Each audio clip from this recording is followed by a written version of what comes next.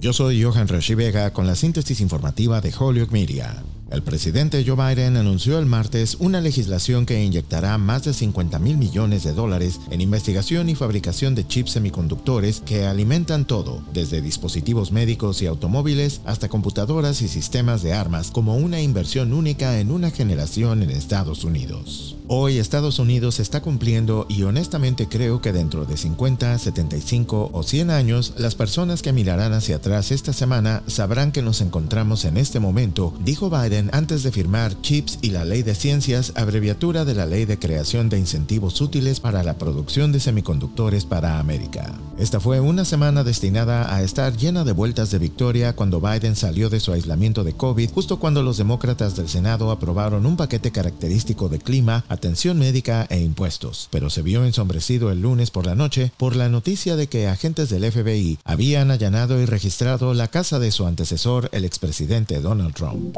En otras informaciones, un tribunal federal de apelaciones se puso del lado del comité de la Cámara de Representantes que buscaba acceso a las declaraciones de impuestos del expresidente Donald Trump, rechazando la afirmación de Trump de que el Congreso se estaba extralimitando. Un panel de 3 jueces de la Corte de Apelaciones de los Estados Unidos para el Circuito del Distrito de Columbia estuvo de acuerdo con la decisión de un juez de primera instancia a favor del Congreso. El juez federal de distrito, Trevor McFadden, dictaminó en diciembre que el presidente del Comité de Medios y Arbitrios de la Cámara tiene amplia autoridad para solicitar los registros y que el Departamento del Tesoro debe proporcionar las declaraciones de impuestos al comité. Los 3 jueces de la Corte de Apelaciones estuvieron de acuerdo.